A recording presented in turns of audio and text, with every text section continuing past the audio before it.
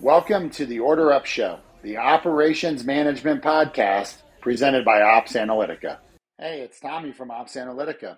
The number one reason why managers don't do their checklists or justify to themselves that it's okay not to do their checklists is because we have set them up for failure. We give our managers these very thorough, very long checklists that take a while to complete 30, 45, I've seen 60-minute pre-shift checklists. And then we say, hey, go do these every day, but also you have to do them during the busiest part of your shift. Well, you can't do that. It's impossible, right? The immediate issues of the shift are always going to trump them doing the checklist, so they just don't do them. And that's why Ops Analytica invented our real-time collaboration. With real-time collaboration, you can have multiple team members on different devices all working together to simultaneously complete the same checklist. So now you can take the responsibility off your busiest employee, your manager, at their busiest time of the day and say, hey, you don't have to spend an hour doing this. You can instead go, hey, pass this around to your team members and everybody can bang this out in 10 minutes. And you achieve all of your goals. You achieve your readiness goals. You achieve your development of your employee goals. You are controlling what you can control. And everything is better with real-time collaboration, only available on the Ops Analytica platform. Check us out, opsanalytica.com. Hey there, Order Up Show. Guess what? It's me, Tommy. I am back. I need to come up with a new intro. I was getting good at it in the summer and then I forgot. Anywho, I will come up with new stuff to stay at the beginning of these shows, but that's beside the point, everybody. Please welcome to the show, Nick Machete. Nick, how you doing, man? I'm doing great, Tommy. How are you today? Oh, I'm doing wonderful. Thanks for asking. Actually, I was having a pretty horrible Friday morning, but then it got better as the days went on. So I guess I'm doing pretty good now. We have a super informal show here, Nick, in case you haven't realized. It really is all based on my ADD level for the day and how much caffeine I have. But yeah, we're going to have a good time today. Nick, we ask everybody the same 5 questions, and the first one's my favorite. So I'm going to hit you with it right now, man. Explain what you do today, but then take us through your career progression from your first job until now. Go. Yeah, absolutely. So I have the honor and privilege of being the general manager of the historic Brown Palace Hotel and Spa in downtown Denver, Colorado. I'm the 14th general manager that this hotel has had in its 130-year history. So if you know anything about Denver or the region, you probably have heard of the Brown Palace, likely have been here, but yeah, it's one of Denver's most historic hotels.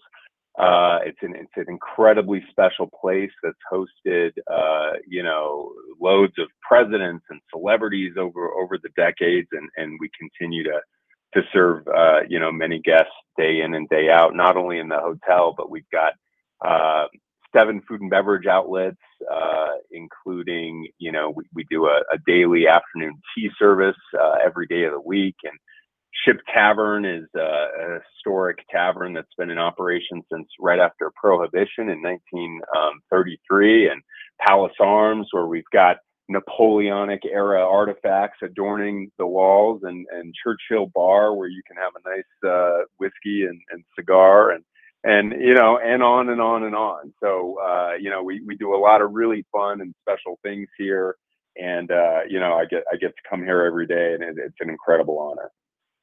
As far as my career path, like many of us in hospitality, I found myself here not intentionally, kind of ended up in hospitality and figured out eventually that, hey, I can make a career out of this, and why don't I just do that? So my first job in I think early high school, 14, 15 years old, was washing dishes in a restaurant, 3 sinks and 1 dishwasher, and that was me. And so it was a job. It was something to get me out of the house and give me some spending money. And I enjoyed work. I always enjoyed work. And through high school, wash dishes, I bus tables, I worked at a sandwich shop, just whatever I could do. I always enjoyed work and always worked hard. And I was a high school kid who, wasn't really,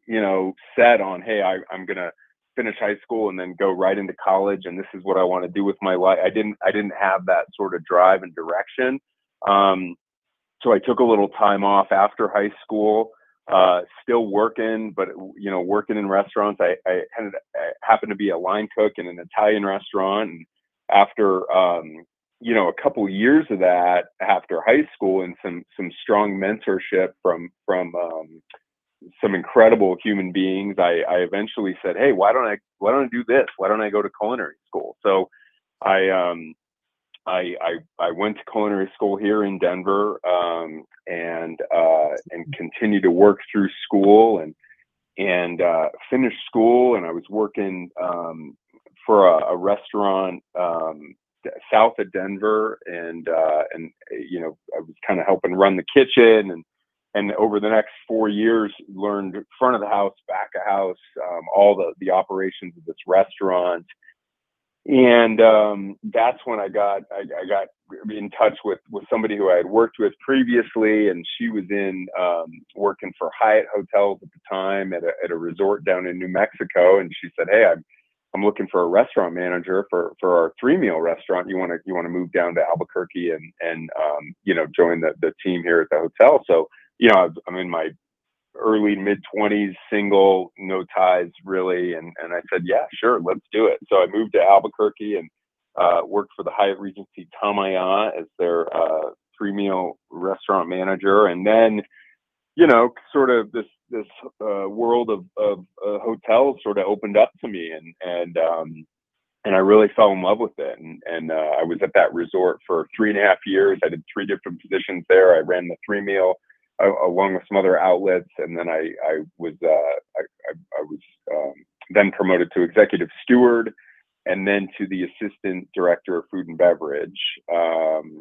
And then after that, I was offered an opportunity again within Hyatt to move to Chicago, where I worked for the Hyatt Regency O'Hare, which was a flagship property for Hyatt and owned by Hyatt Equities. And so went out there, continued to assist in a food and beverage leadership role as a second-time assistant director of food and beverage. And then after that, I was promoted to be the director of food and beverage for the Hyatt Regency Cleveland in Cleveland, Ohio, downtown. Again, historic building, actually built in a similar era as the Brown Palace here.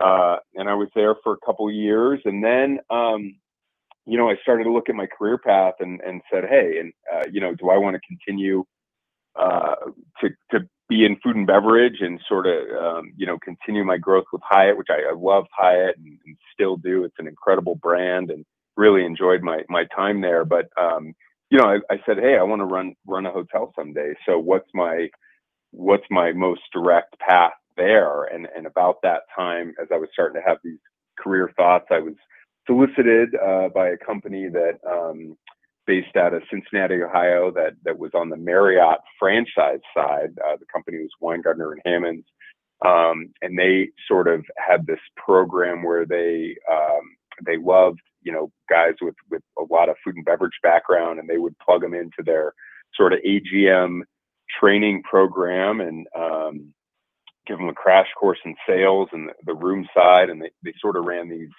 300-room Marriott suburban hotels, full service, and really efficient models. And they ran really high guest service scores and really high, profit margins. And so I took a leap and I joined them. And so I was the assistant general manager at the Hartford Windsor Marriott Airport. So they're on Day Hill Road, just outside of Hartford, Connecticut. Again, had a tremendous mentor in the GM at that hotel, and he, put a lot of investment into me, and as did that company. And a couple of years later, I was offered the opportunity to as my first GM role as the Columbus Marriott Northwest outside of Columbus, Ohio, in Dublin, Ohio. So again, great hotel, You know, learned a lot there, did some really cool stuff. And then was reached out to by White Lodging to help open the JW Marriott in Austin as the resident manager. So downtown Austin, 1,000-room box in a market that was really hungry for more rooms, and so our 1,000 rooms were quickly absorbed into the supply, and we ran, I think, 84% in our opening year in Austin, and so it was 100 miles an hour for a year, and then I had the opportunity to come back to Denver again with White Lodging, back home to Denver with the opportunity at the Denver Marriott South at Park Meadows. So was able to get back to Denver, worked at that hotel for a few years, and then back to Hyatt on the franchise side with the Hyatt Regency Aurora, with Commonwealth Hotels, and then, you know, out of the sky, a couple months before COVID hit, the Brown Palace called me, and gosh, what a dream come true to be able to be a part of this hotel. And so I've been here since March of 2020, as I'm sure we'll talk about. March 9th of 2020 was my first day at the Brown Palace, which, if you recall, that was really the Monday before. Yeah. So yeah, it was wild. So got here, a bit of a dream, and then within my first 2 weeks, we were shutting things down, furloughing, you know, droves of associates, and then ended up closing the Brown Palace for the first time in its 128-year history within about my first 4 or 5 weeks with the hotel. So and here we are, you know, in 2022, wrapping up.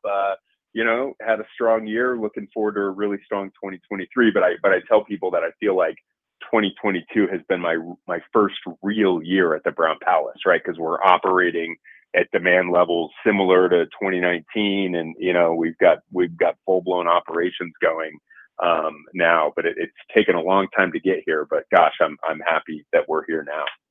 So, a couple of things.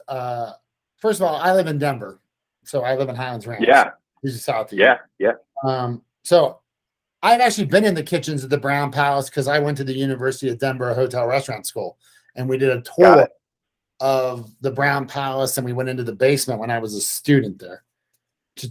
It's, by the way, for those of you who don't know, the Brown Palace is like the premier old school hotel in Denver. If they ever do a sky shot of Denver in a movie or of a television show, it's always featured. It looks very similar to an iconic building in Manhattan.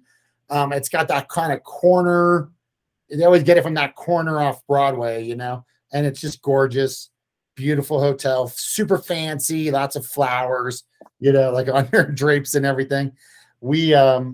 But just an incredible property. And you know what else it's featured in a lot, but not really, like it's kind of featured in, but not really, is in that The Man in the High Castle. When they go to Denver, like if right. you show on Prime, they're in the Brown Palace bar, even though it's not the real Brown Palace bar.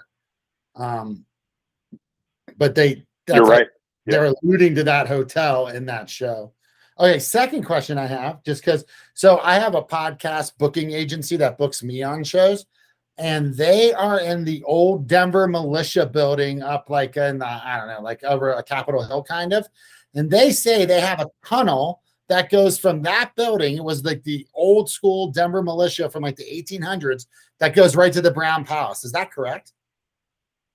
I'm sure it is. So you know, below the city of Denver in downtown, there's a network of tunnels, and a lot of them are capped and closed off. But you know, that's how they used to run coal between buildings back in the 1800s. Is they would run coal subground through these tunnels, and there's a network of tunnels all over the place. One of the funny stories and fairly well known of the Brown Palace is, across the street from us, across Tremont Street, there's a building called the Navarre Building, and it's currently owned by the Anschutz family, and it's a well-regarded building, but it's been around even you know, same time as the Brown Palace. But in the early 1900s, it was a brothel, and so there's a tunnel going from our building to that building. And the word is, the story is that well-known businessmen would use the tunnel to, when staying at Brown Palace, to head over to the Navarre so they could do it on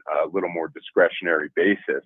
Sure. And get over there to enjoy themselves. So, yeah, there's tunnels all over the place. And I'm sure that one that you're speaking of is there or was there. And it's probably capped at both ends, I would imagine, at this point.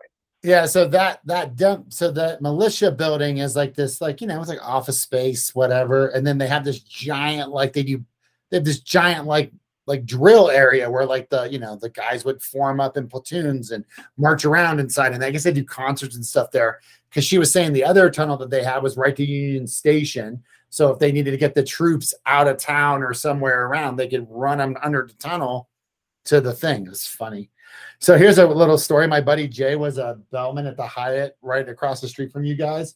And when he was there, Lenny Dykstra, the Phillies player, would come and he would check in with the Hyatt with the team, but then he would actually get a room at the Brown Palace where he stayed.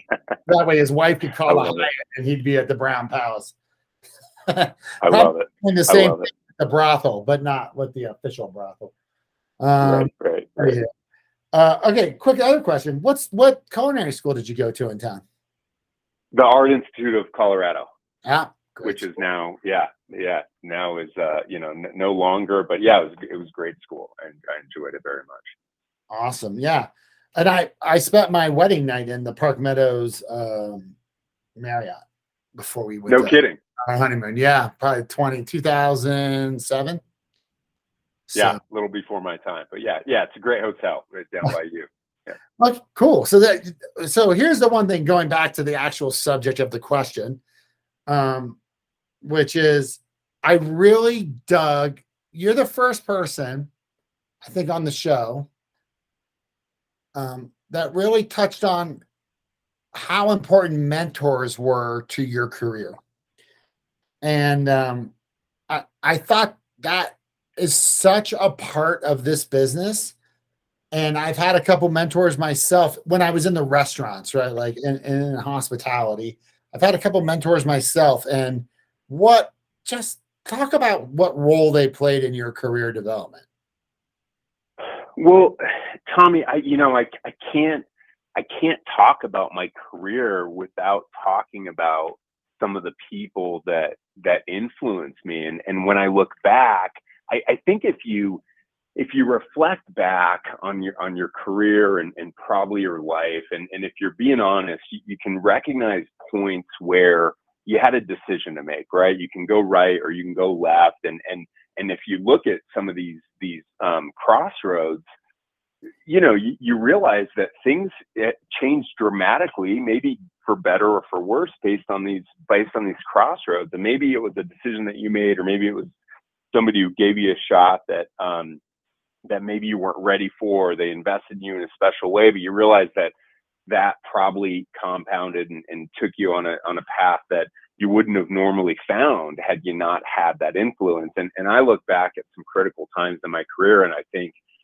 gosh, what would I have done if I didn't have this person, doing this for me or looking out for me or investing in me? And I got to be honest, there's no way I would be where I am today without some incredible mentors. So a couple things that come to mind with that. I mentioned, post high school, didn't have a lot of direction on what I wanted to do. And you're from Colorado, you probably recognize this establishment as well. But my grandmother lived in Fort Collins, and there was an Italian restaurant in downtown Fort Collins for years and years, and it was really well known, called Bassetti's.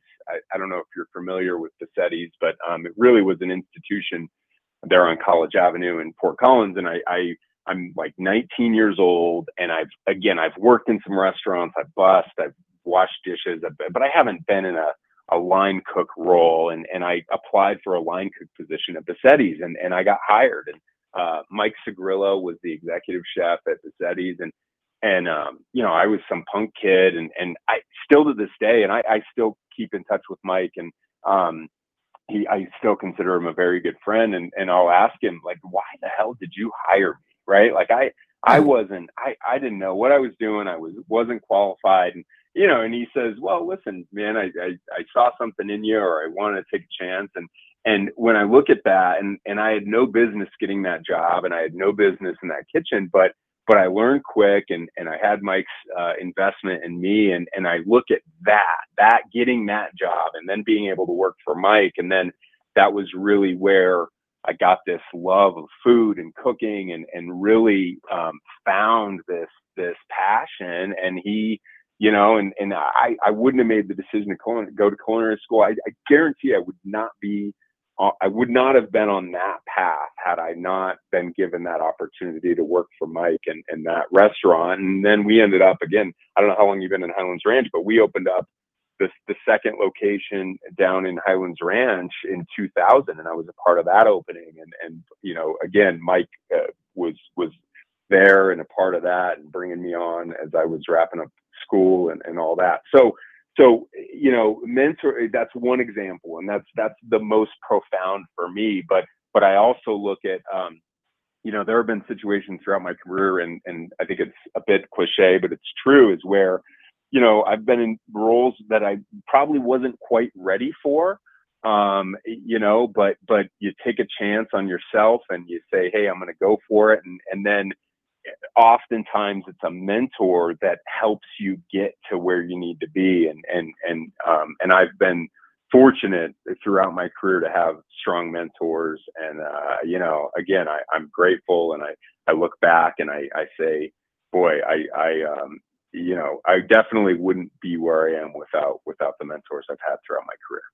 So it's interesting because the one mentor that I have that's one of the biggest in my mind is a chef too. I worked at the Metropolitan Club down in the Tech Center back in the early 90s when I was at DU. I was at DU's hotel school from 92 to 95.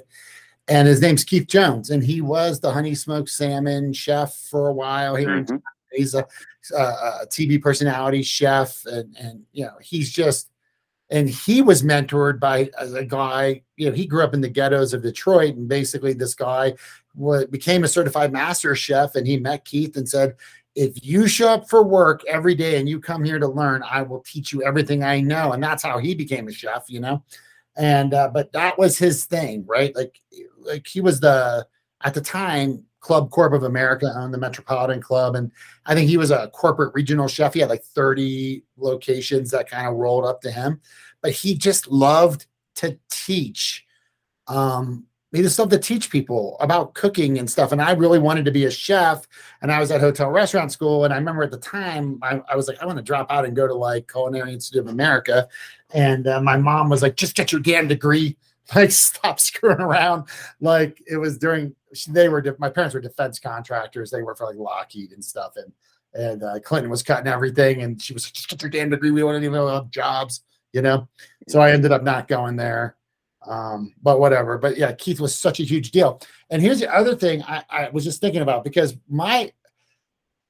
when you manage a property like the Brown Palace, or you manage a restaurant, it can become a little bit monotonous over time, right? Because it's kind of the same thing. And once you kind of get it dialed in and you got a great team working for you, then you can really get things humming. And then, for me personally, when I was managing restaurants, I need more, like, get a little bit like, this is too much of a routine for me. I'm getting a little restless. But what I have realized is the guys that can run a property and do it for years and do it consistently great, they have to find other projects or interests, other projects that they have within their business, right? To, keep them interested. And mentoring is one that as you were talking about that, I was thinking back over my years of experience. Mentoring is, I think, a project that a lot of people really enjoy, like a lot of leaders in the industry enjoy taking on. It's what keeps the business fresh, because they can put a lot of effort into developing this person, and they can watch this person go from, cocoon to butterfly, right? And start making lots of money and be successful. And are you doing that currently, or do you have mentees at the hotel? Yeah, absolutely. And you hit it on the head, right? You're always looking for things. And listen, I don't know when the Brown Palace is humming at a clip where I could step back. I don't know if we'll ever get there, right? Because this hotel presents a lot of challenges. But no, I do value being able to be in a mentorship position, and I think that knowing what an impact mentors have had on me throughout my career, I'm compelled to, as they say, send the elevator back down, right? And spend time invested in people who have shown not only the talent, but more so the desire and the ethic and the that you see potential in. And so, yes, I'm fortunate to have some incredible people working here, so many that I love to spend time with. And sometimes it's not about the day to day, right? And we try to have conversations about life and about work balance and and what should I be doing in my next step, and those kind of bigger conversations that are sometimes outside of the day to day operation. And I think they really appreciate that and that opportunity. And so, yes, I try to look for those mentorship opportunities as often as possible. It's very fulfilling for me. And when you work with someone and you're able to guide them and mentor them, and then you see them go off, like you said, spread their wings, become butterflies, and then you keep in touch and you follow their career, and then it's incredibly rewarding for me. And so it's one of my favorite parts of my job, indeed, is that piece. Yeah, it was interesting. Well, there's a couple points there. One, two, you never know when you're going to need a job. You know what I mean? So it's like you obviously want to keep in touch with these people, because you never know if your butterfly becomes a GM of another property and that this property goes bad and you're just looking for a gig for 2 years. I have a friend who, he was like GM of all these country clubs. And then like towards the end of his career, he was like a food and beverage director because he doesn't want the headaches. You know what I mean? Like, I don't need to deal with the board. I'll just come in, run your restaurants. Hell, Tom Moxie is a friend of our family. He was the CEO of Rock Bottom back in the 90s when it was up. He runs food and beverage over at the Highlands Ranch Golf Club now, just because he can't sit at home. There you go. You know what I mean? Right. And it's him and a cook. And this was the CEO of at the time a 500 unit chain he built from the ground up. They get sold at millions of dollars. You know what I mean? Like crazy. Like Rock Bottom is a Colorado, story. And he was there for the best. And now it's him and a cook. And they just hang out and they just hand out sandwiches and Bloody Marys. And it's just to get them out of the house. So, your career is going to ebb and flow, right? Some point in the future, you're going to be looking to be the guy at Home Depot or the starter on the golf course, even though you were the CEO of something huge before. Well, the other part too is that mentoring, the thing about mentoring is that I don't know anybody in my career that if you went up to them and you said, "Hey man, I really want to learn more. I just want to be better at this. I want to learn more. I want to make this my career." I have not yet met anybody in the hospitality industry that wouldn't say yes to that. And that's another huge benefit of our industry in a time when labor is tough. That's something that, we offer that a lot of other people don't offer. They offer it in such a formalized way. It's annoying, it's just, it's the culture. Our business, I always say, is one of the few businesses where you don't need to have a Harvard MBA to make a lot of money. You know what I mean? You can come up through the ranks, and if you're a good people manager and you get competent at what you do, you don't need to have the degree to have, you don't have a traditional business degree. You have a chef's degree, and yet you're managing one of the premier hotels in the world. So, you know what I mean? It's your rags to riches Annie story right there. Yeah, 100%. And yeah, you're right. But and I think, as kind of we'll probably touch on, as we continue the conversation. I mean, we need to, I believe as an industry, restaurants, hotels, hospitality in general, we really need to think about the long-term future of our industry and how do we maintain our attractiveness and with young people looking to enter the workforce. And I think this mentorship piece it has to be a critical part of that, right? Because if you're maybe in high school or in college and you're looking at what you want to do with your life, based on what we've been through the last couple of years, I would not be surprised if a lot of young people are concerned about hospitality, right? Seeing it impacted the way it has been. So I think, as we explore ways to be attractive as an industry to young people to be viable in the future, I think this mentorship piece will continue to be a way, as you said, a unique process that we have to bring people up.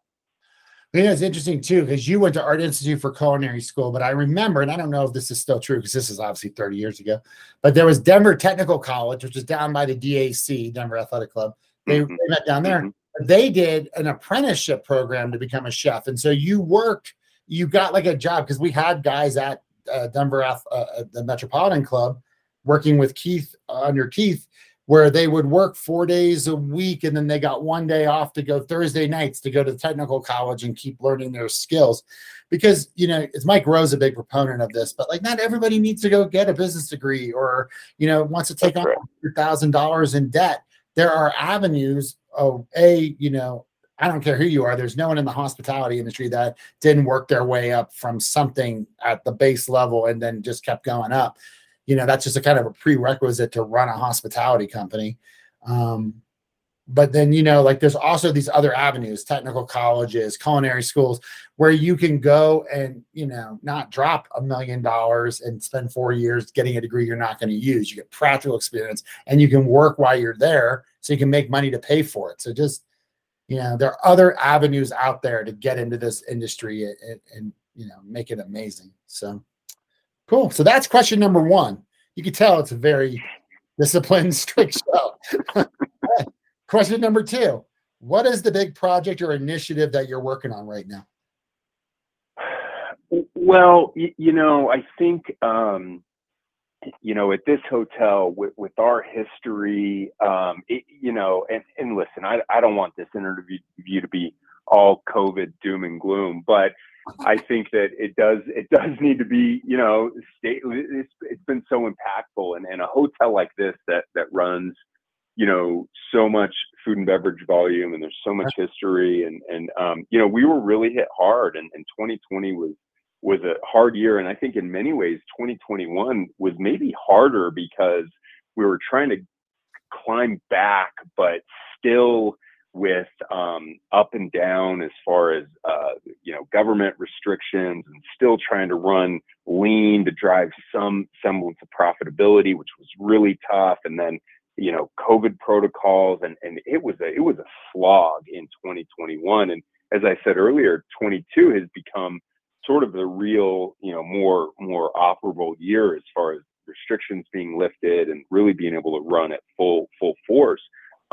So for us right now, it's how do we keep that momentum going, and how do we really get back as far as our operation goes to operating at a high level of excellence to exceed our customers' extremely high expectations of us and our high expectations of ourselves, and to be able to deliver, the service levels and the quality of product that consistently, and I'll be honest, it's been tough on various limited resources over the last few years.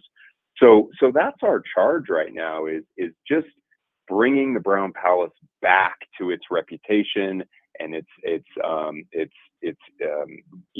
glory days, and really how do we operate better moving forward than we ever have, and those are our marching orders. There's a lot of things too that aren't as sexy as far as dealing with a 130-year-old building and HVAC and these sorts of things that end up tying up a lot of time and resources for us. But beyond that, as we look to high level, it's just how do we serve our guests in the best way possible, and the most appropriate way, and those are the things that we really are looking to do and achieve on a day-to-day basis.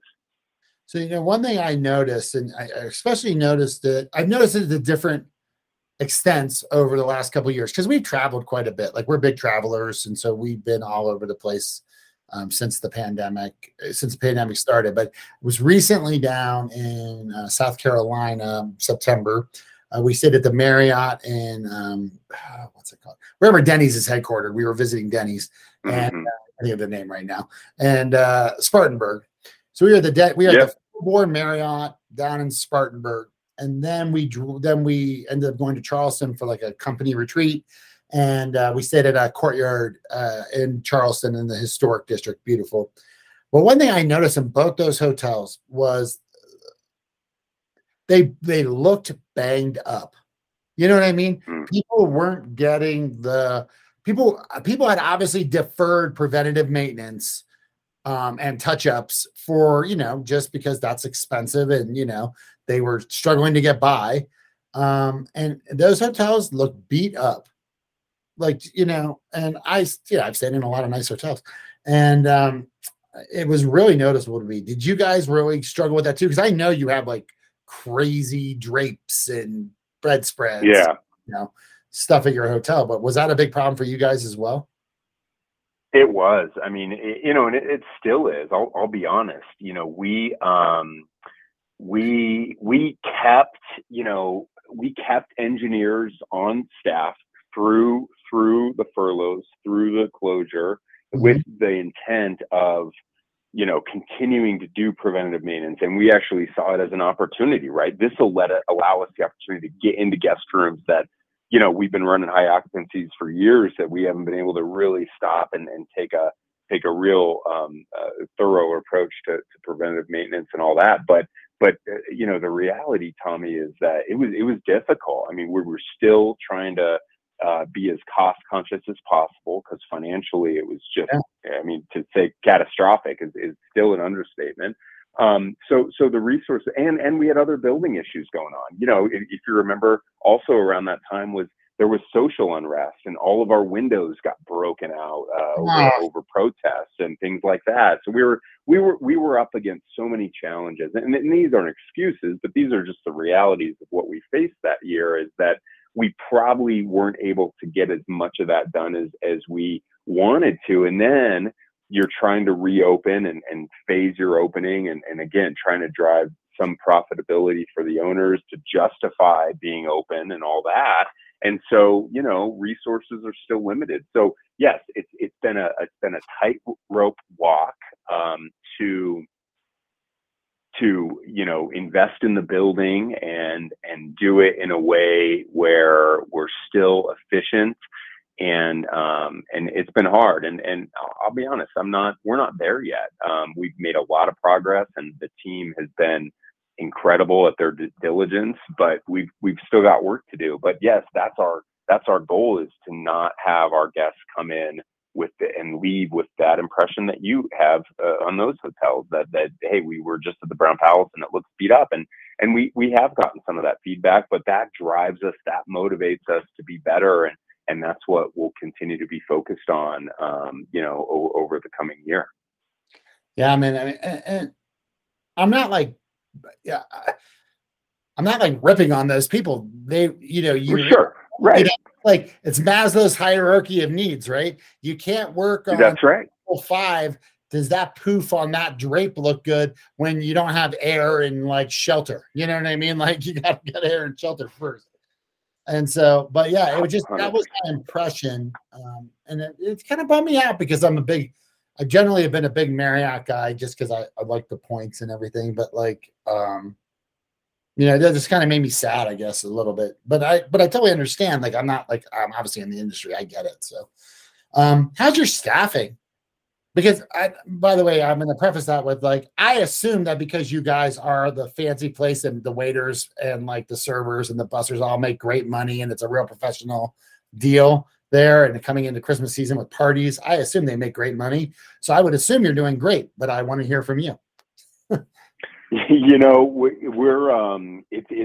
It's been a tough run. I think in certain positions, we really haven't had a lot of trouble over the last couple of years. To some degree we have, but not really. But then there are other positions where it's been really tough. Culinary staff has probably been the one that's been the most difficult, and there's a lot of reasons for that. But I think that that it's getting better. It's not quite where we want it to be yet. We're still having to supplement with contract labor and things like that, which gets the job done, but it's not as efficient and it's not as clean. But yes, servers have been good, as you said. I mean, we have a lot of staff that have been here a really long time and do a great job at taking care of guests, which helps them and their viability and making good money. And then it's some of the other support positions like food runners and bussers and things like that they tend to be higher turnover positions anyways. Yeah. And given that the last couple of years, it's been more difficult to keep those departments staffed up consistently. But I'll tell you that it's gotten significantly better, I would say, throughout this year, but over the last 60, 90 days, we've seen it continue to increase. And we've got departments that are fully staffed, which we haven't been able to say, in the last couple of years. So in some ways, yes, a lot of progress. But I will tell you another thing is that, and I've heard on some of your recent podcasts, this has kind of come up, we're out of this like warm body hiring syndrome, right? Where we just need a body, and if you show up to the interview, you're hired, right? And we're able to sort of move out of that. And so what I say is that the quality of candidate is a little better, and then we are able to take a little more time with the hiring process to make sure we're getting the right people in the right places, which has helped tremendously. So when you do fill that position with the right person, you're getting a bump in productivity from that, as opposed to, okay, we just hired a warm body, but it still didn't really fix our problem, right? And then the other piece of that, which again I've heard in some recent conversations you've had, is in the quality of leaders that we've been able to get in here. The leadership team that we have is probably what I'm most excited about now. Is we've got a team of engaged leaders who are helping to drive, again, culture. I was able to get maybe halfway through the conversation before I mentioned the culture word, but it's a critical word and probably overused, bit of a buzzword, but I think leaders drive culture, and people want to work for strong leaders. And so the quality of our leadership team has improved greatly, which I think is going to continue to help us with our staffing efforts, and not only quantity of staff, but quality of staff as well. Oh, and from my perspective, like, just when I was like in that space, working, you want to work at the cool, obviously no hospitality person will stay at a slow job. I don't even care if it could be the Brown Palace. There's one room. Your best people are going to leave because they can't stand. Hospitality people can't stand still, so they don't want to be sitting around doing nothing. If you have people that are okay with that, you've hired the wrong people. But then on top of that, you want to work at the iconic places. You want to work at the Capitol. If you look at Denver, you want to work at the Capitol Grill. You want to work at what's the one with the first liquor license down there with the whales? Oh yeah. Buckhorn Exchange. Yeah. You want to work at the places where there's a lot of energy, a lot of volume, and you want to be proud. Yeah, I am a concierge at the Brown Palace. That says something. That's not you know what I mean? Like, that's a thing. So I feel like you guys are blessed in that you've built and kept that reputation over a long period of time. So that's right. Cool. I'm glad to hear that. Yeah. Well, and the whole staffing thing too, it's like, you talk to somebody, it's like, I can't get anybody to work. And then you talk to the next guy and he's like, I haven't had turnover in 3 years. And you're like, okay. Right. No, it does come down to it's culture and leaders, because, I don't know that the guy who has it, if you pay a lot, people will stay a little bit longer, but the great thing about the hospitality business, I have friends that are in banking, and this girl's like, I just have to wait for this person to retire in 6 years, and then I'll become a VP, which, by the way, anybody can be a VP at a bank. I'm a VP at a bank right now. Right. That's not hard to get. But like, the great thing about the hospitality industry, and people do it constantly, and you see it, especially if you work in chains, is people vote with their feet, man. Like, there is no problem getting hospitality jobs. So if you're working someplace and then there's new manager comes in and that guy's a total butthole, guess what? you're going to bolt, and you'll see it. You'll see a restaurant that was on an amazing trajectory, or a hotel, and then they'll get a new leadership in there, and then they will literally lose their entire staff, have to restaff, and then their sales will start plummeting, 6 months later. So you have that ability. If you don't have great leaders, you don't have a great culture, you're not going to keep people. I don't care how much money they're making, because they don't need to work with that. It's true. And newsflash, that was the case before COVID anyways, right? I mean, I think it's popular to blame all these staffing problems on COVID, but it's not. This was all happening pre-COVID anyways. It was a tough staffing model. People found themselves gravitating towards the locations that were known for being great workplaces, and those fundamentals are still true. Well, and it'd be interesting too, and I don't know that you could even study this, but everybody talks about the great exodus during COVID, but true. But I wonder how many of those people that left sucked and needed to go anyways, because the reality is if you're a garbage manager and you treat your people poorly, your job managing whatever department you're managing is 10x harder than it is if you're a great manager and your team loves you. Because when you're a great manager and your team loves you, they just show up and they do stuff, and you don't even have to tell them what to do. Like, you hand the banquet sheet over and they're just setting up a banquet, Whereas when you're a bad manager, you're like having to run down to the dumpsters and get people to stop smoking, and you know what I mean? Yeah. Like that job is so much harder. So hopefully one of the silver linings was that a bunch of people that needed to leave the industry left because they didn't want to deal with how hard their jobs were.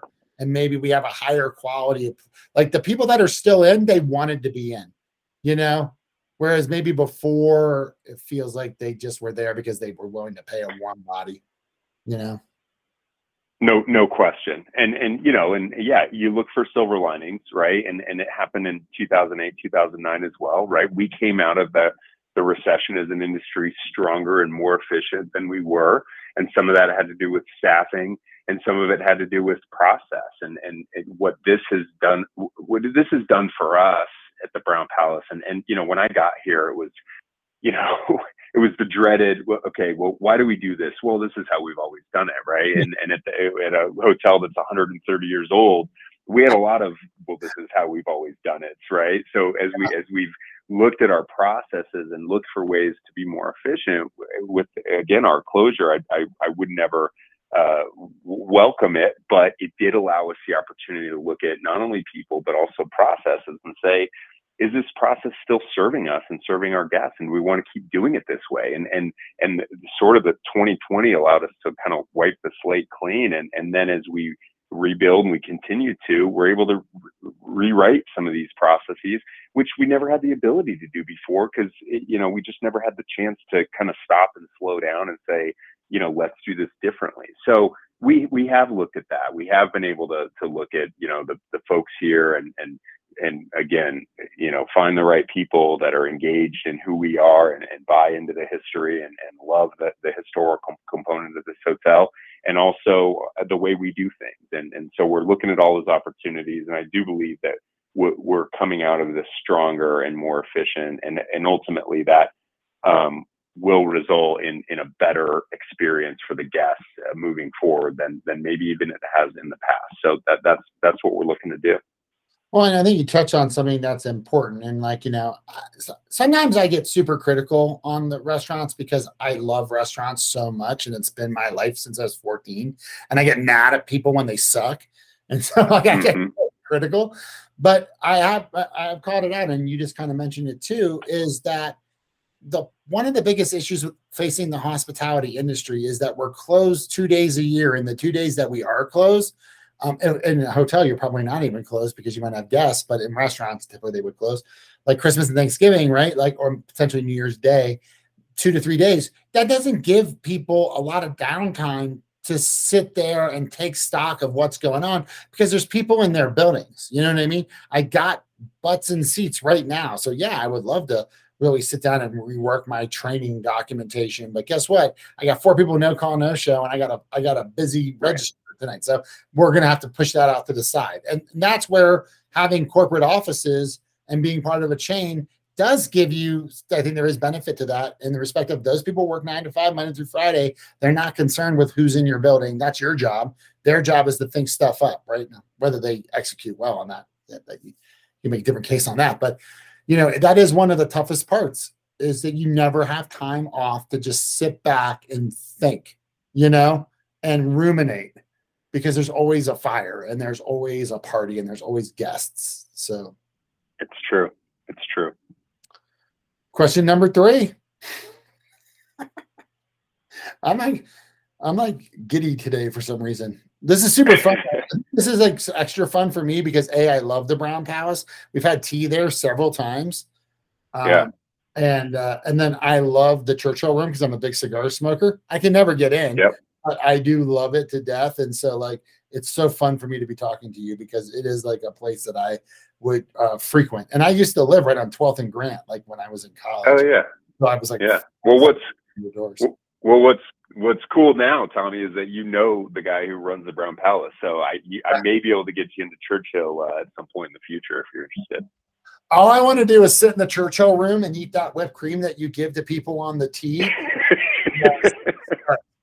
Because like I don't love chocolate as much. I'm like a savory person, and that's the greatest. Like, and I've done high tea at Harrods too, so like I know high tea, and like that whipped cream. Oh my god! And those pedophores, I could just all day long eat those and then smoke cigars. It'd be the happiest. Yeah. I'd be the happiest man ever. And then get crab legs at the other restaurant, the King Crab Legs. There you go. Yeah, that'd be like my execution day. Like that'd be my execution. Right. Because a day at the Brown Palace. Exactly. Just you can handcuff me. I'll be in an outfit, and then you can go gas me the next morning. But I got to do these 4 things. You can do them all there. And that's probably the greatest compliment that you could give us, Tommy. Is that's what you want, a day at the Brown Palace for your last day. That's awesome. Yeah, because I did the crab legs. I'd get the prime rib. I'd smoke the cigars, and I would just eat bowls of that whipped cream and drink some black tea. And then I love it. Oh, and I like those little olives you have in the Churchill Room too. So, yep. Okay, question number 3, I think is what we're on. What is the one thing in the industry or your business that's keeping you up at night? So, as far as a day-to-day thing specific to the Brown Palace, it's some of the things that I've talked about. It's how do we ensure that we're honoring the tradition and the reputation of this hotel for the guests coming in. I think that, we get a lot of guests who say, they've been coming here since they were kids, and they're, my grandmother used to bring me to afternoon tea when I was a child, and now I'm bringing my kids, right? And as I hear these stories, I realize that this hotel is much more than a hotel. It's part of people's traditions and the culture of Denver and the region. And it's people they feel like they own the Brown Palace. They feel like it's a part of them and their family and who they are. And that's, I don't take that lightly. And so, I'm constantly thinking about how do we honor that appropriately and serve that importance the right way. And so we talk a lot about that here, and it's unlike any other hotel or establishment that I've ever worked in that way.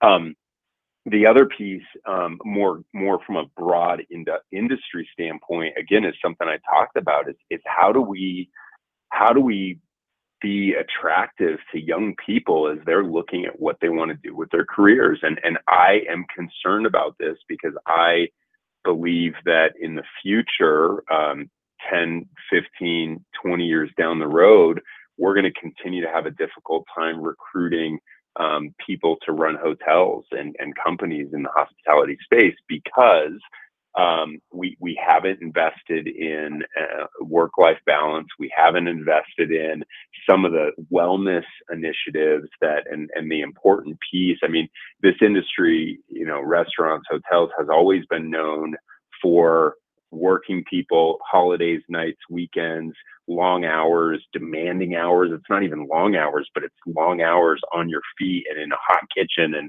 under stressful situations. And I think back and I think, gosh, why would somebody choose that, right? And so I think as an industry, we've got to figure out how to be attractive to people wanting to join the workforce. And then the other piece is that, I look at, again, back to culinary schools in Denver, and I mean, the Art Institute's closed, Johnson Wales is closed. I mean, the number of culinary schools is less than it used to be, and from what I understand about DU and some of the other hospitality schools in the region, class size is down, and I don't know how that compares with other majors and other industries, but that concerns me. So I think about that as well, and again, I think it touches back to the mentorship piece and what can I do to sort of do my part with our industry to continue to show that, hey, this is an incredible industry, and as you said, hard work and dedication and things, you can be successful without having that 4 or 6 year degree and do a lot of cool things here and have a lot of fun, and there's a lot to be excited about. But we got to promote that, we got to market that, and we got to live it in the establishments that we operate, so that, again, we talk about culture, but that's the experience that people have, and that the kind of just restoring the reputation of our industry, I think, is something that we got to continue to work on. And so I think about that as well. And I think too, I feel like the associations, and I always rip on the NRA, the Restaurant Association, and then what is it, CHAFA, the Hospitality Hotel Association. I know they're spending a ton of money lobbying the government to not do things that are going to destroy our businesses, which they need to do, but they need to put some money, they need to put some advertising out there that shows I was a bellman in a hotel in Maryland, right? It was one of the funnest jobs I've ever had with my best friend from high school. It was great. I've worked in a ton of restaurants, and they need to get out there and they need to start showing they need to put a little bit of their budgets to showing the hospitality industry as what it is, which is it can be a home. It can be your family away from your family, right? And it can be, like we said earlier, an industry where you can grow and you don't have to have a degree and you can just work your way up and you can get these tremendous opportunities. I know tons of millionaires that are in the restaurant industry. But at the same time, I would say this too, because I always kind of give people grief about culture training, because culture, you can tell people what your culture is all day, but you have to experience the culture. Because I've worked in plenty of places where they had a great ethos and then the management team on the floor was yelling at people and not living the culture. But we have a responsibility as operators, and I'm not an operator anymore, but you do. You have a responsibility to create work environments where people want to be there. And if you own a business and you can't just throw some dirt bag in there and say, hey, manage this place, I don't want to deal with it. You got to care about your employees and create a real environment for them, so that, because that's where they're going to learn their love of the industry, and it's what's going to keep them in the industry. I guarantee you the people who left the industry during the exodus, it's because their current boss was a jerk and they're like, screw this, Yeah, I agree. And so, yes, but so it's both ways, right? We've got to promote it. We've got to market it. We've got to tell people our story, but we also have to live it, day to day. And that's hard to do as an industry, right? Because, how many different companies operate in the hospitality space, but we've got to do a better job. And I think that organizations like National Restaurant Association and Colorado Hospitality Lodging Association, these are conversations that we have, and I'm on, boards that are affiliated, and we talk about these things. So I think there are conversations happening. Is it enough? I don't know. I think we have to keep at it, to your point, and keep telling the story, and then keep doing what we're doing on a day-to-day basis to drive that on the floor in our individual sites. Yeah, I mean, we have to up our game on professionalism, I guess, too. Just in general, there are no, and I know you can get your keys if you're a concierge, and I'm sure you can become a certified hotel manager or a certified restaurant. I'm sure somebody's offering an accreditation, if you will.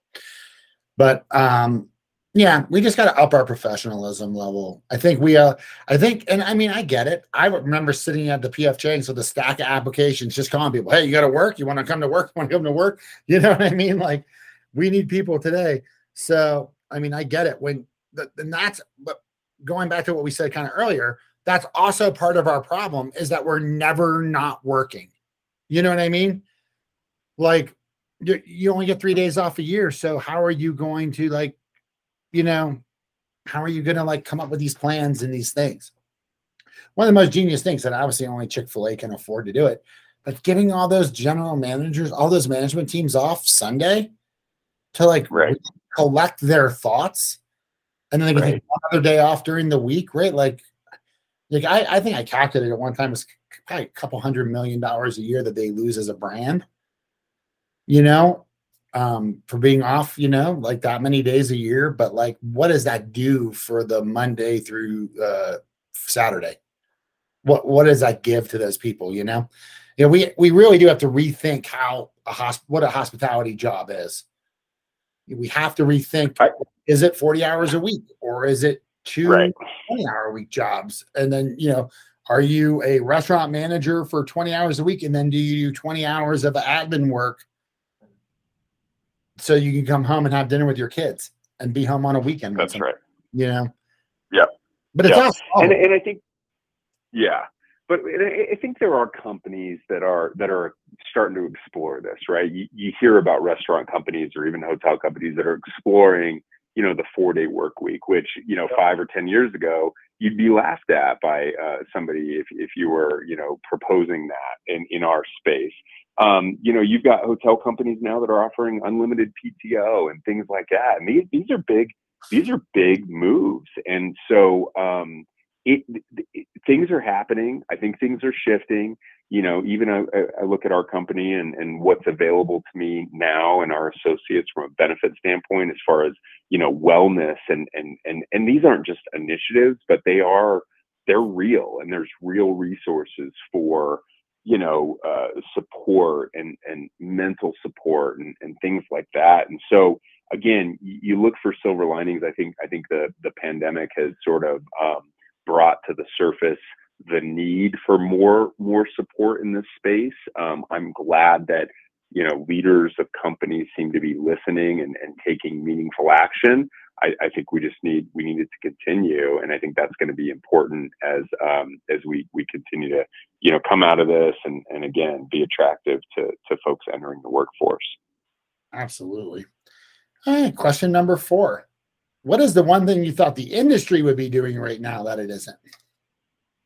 So it's what I just mentioned, and I don't think that it's not that we're not doing it. I think we're just not doing it to the level that we could be or should be doing it. So I feel momentum here, but it's around work-life balance. It's around mental attention and making sure that we're not working people to the bone, because that's what it's been. And you've been in this industry a long time, and as have I. And we used to wear it as a badge of honor that, hey, I worked 80 hours last week and I haven't had a day off in 2.5 weeks and things like that. And that used to be when I was young. I look back and I kind of shake my head and think, gosh, that was so that wasn't the way to be. And so I look at myself, and I look at how I want to operate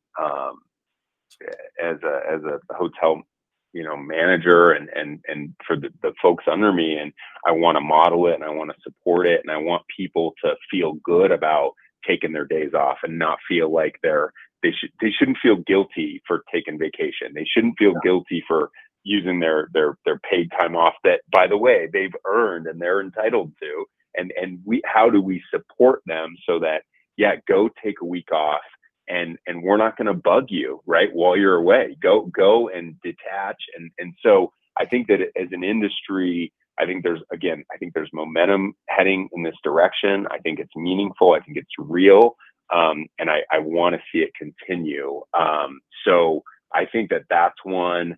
The other that, I don't know if this really fits in with the question, but, I think it's something that we want to be careful about, and it's automation, right? And I think something that I love about hospitality is I think that we're really in so many ways protected from automation.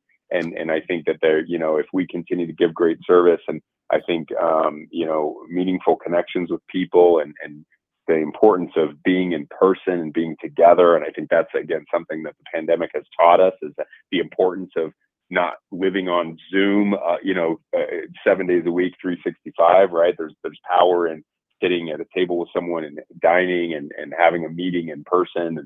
And so I think that something that I'm glad that the industry isn't pushing more towards is automation and trying to take away those meaningful connections. And we do see it in some ways. I mean, there's, Mobile Key and some of the brands are driving that, which I think for some guests, it makes a lot of sense for, but it's also really important that we have that face-to-face connection. We're able to deliver personal service.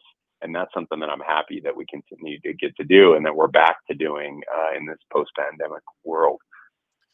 Well, and I want to touch on that automation thing too, because I think what it has to be is obviously going to be a balance. So it's going to work itself out to a balance. Like, you have the hot shop of the 1950s or whatever, where you just went in and paid money and opened those little doors and pulled sandwiches out and whatnot. And I think that they're redoing that with that Wow Bao out of Let Us Entertain You. I think it's doing that Wow Bao, which is similar. You just you go up to a door and you get like dumplings or something. But it's really about that, reaching that balance of smart automation. What is a job, or what is a task that is, that just needs to be done, and it doesn't affect the guest? It's part of the cogs of the wheel that affect the guest, right? Like the Flippy robot, or like the one that drops fries. That's an actually great place for automation, because it's something that you were going to pay a human being to do, to train them, have to staff them, have to pay Cobra when they leave. They're not going to get a ton of enjoyment from that job. Like, nobody sits there and goes, I work the fries, like I just 12 hours a day, I'm just on fries, but then at the same time, that frees us up to have, more of the service providing, guest experiences. And it's based on your business. You guys are a luxury hotel. People want to have a valet and a bellman and a doorman, a front desk person, explain what's going on and, really give them service. But if you're at like a courtyard somewhere and you can just walk to your room, go to bed, get up, get on a plane, that's what those guys want on that one. But yeah, I agree. We have to look at automation. We have to back into automation. Meaning, we have to look at what are we trying to accomplish first?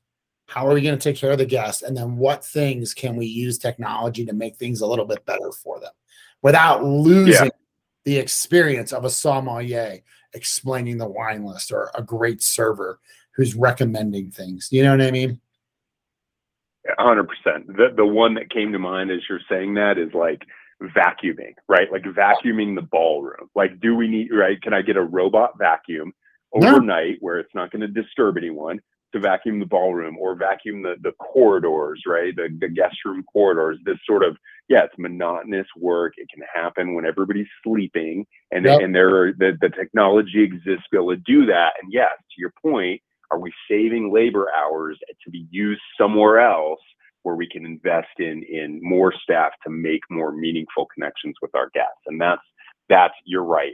It's about automation in a meaningful, smart way to get our guests more of what they're looking for, which are those meaningful service connections. Yeah. It's interesting because I got these guys that I'm teaming up with, and they've got this like air ozone maker, and you could strap it into your ballroom, and then in the middle of the night, it will like pump out like, I don't know, positive ozone, something like that. And it will literally affect the entire room. But it does it at night by itself, and it hits every surface. It's crazy. Totally. They're doing some cool stuff. They're an IoT company, and that's out because Internet of Things, like IoT, that never really is meaningfully taken off in the restaurant and hospitality space across the board, because the big use cases are, hey, you'll save time checking your temperatures. Well, you don't really save it. You get back like 10 minutes a day. So it's not like, oh my God, I could, I changed the world. And the other big thing is, hey, you might lose if your cooler dies, you'll know about it sooner. Well, maybe in a for the Brown Palace banquet cooler, that might make sense because you might have a couple $100,000 of food in there during Christmas time. But you also have people probably working there 24 hours a day. So someone should probably have caught that, that the cooler was down, could have started packing everything with ice. But what I really think of IoT is, so that's why I believe those use cases haven't really taken off. But what I do believe IoT is it's our first step, and it's going to get better over time. But it's our first step towards saying, hey, this is a boring, soul-sucking task that has to get done, but we don't need you to do it anymore. It's almost like investing in your employees. Hey, I'm not going to make you walk in and then like move 40 pounds of roast to find a hanging thermometer in the back of the freezer to tell me that the thing's 10 degrees below zero. I'm not going to make you do that anymore. I'm just going to free that time up to go have a cup of coffee, chop some more vegetables, do what you're going to do. But like we can take some of those monotonous, because our industry has a lot of monotonous tasks. So if we can start to reduce those with automation, I think that's where it's going. And this company that I've been teaming up with, they've got some crazy camera technology that can like identify, cars and where they're pulling. I mean, it's nuts. So cool. They use AI and cameras to like really dial in what's happening and give the operators cool information. So if anybody's interested in that, just ping me on the Ops Analytica website, and I'll tell you about it. But it's super cool stuff, and we'll be talking more about it by next year. That's great. Okay, so we got industry, and by the way, I agree, and I think that this is just going back to your whole staffing thing. This is the natural evolution of our business. If we want to have a business and we want to have people work in it, then we've got to make it as attractive as sitting in your car or going to buy groceries for people, right? Like it is just the way it is. And we've just got to make it better. And we have things that those people don't have. We have camaraderie. We have teams that are families that go out and have beers after work, we have like shift meals, and we have like being a part of these big events. Like your hotel at Christmas time is absolutely beautiful, and working those banquets. I've worked crazy banquets before Christmas time. They're actually really fun. They're like, that's good work. You make great money, you get great shift meals because there's leftover crab cakes and stuff. It's all good. Cool. So now, but by the way, too, because you said something else it used to be a badge of pride that you worked 80 hours a week and you've been on 8 shifts in a row. And when you're in the middle of that, you have that mindset that because that's all you have really is you're just working. You have that it's a badge of pride. But then when you get to different phases of your life, you look back and go, that's nuts, man. I wouldn't want to do that today. But that's also why the next question is called War Story Time, because literally that's how we all looked at ourselves. Like, yeah, I wasn't in Vietnam because I was 2. I was born after Vietnam. But, you go work that. Like Keith ran the hospitality catering at the Olympics in Salt Lake City. Like, those are the kinds of you just worked 15 hours straight. I actually this guy had a war story the other day. Two of the best war stories. One was he was in a hotel in the Seychelles, and what's it called? Somali pirates hijacked their supply ship.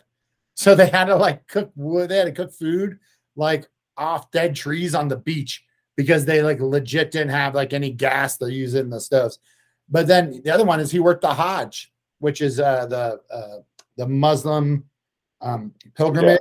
Happens every year. He's like, it was 100. He was 64 Fahrenheit. It was 140 degrees outside. He's like, you threw away your clothes at the end of every shift because all the colors faded. But those are my goodness. That's our industry, and that's how we look at it.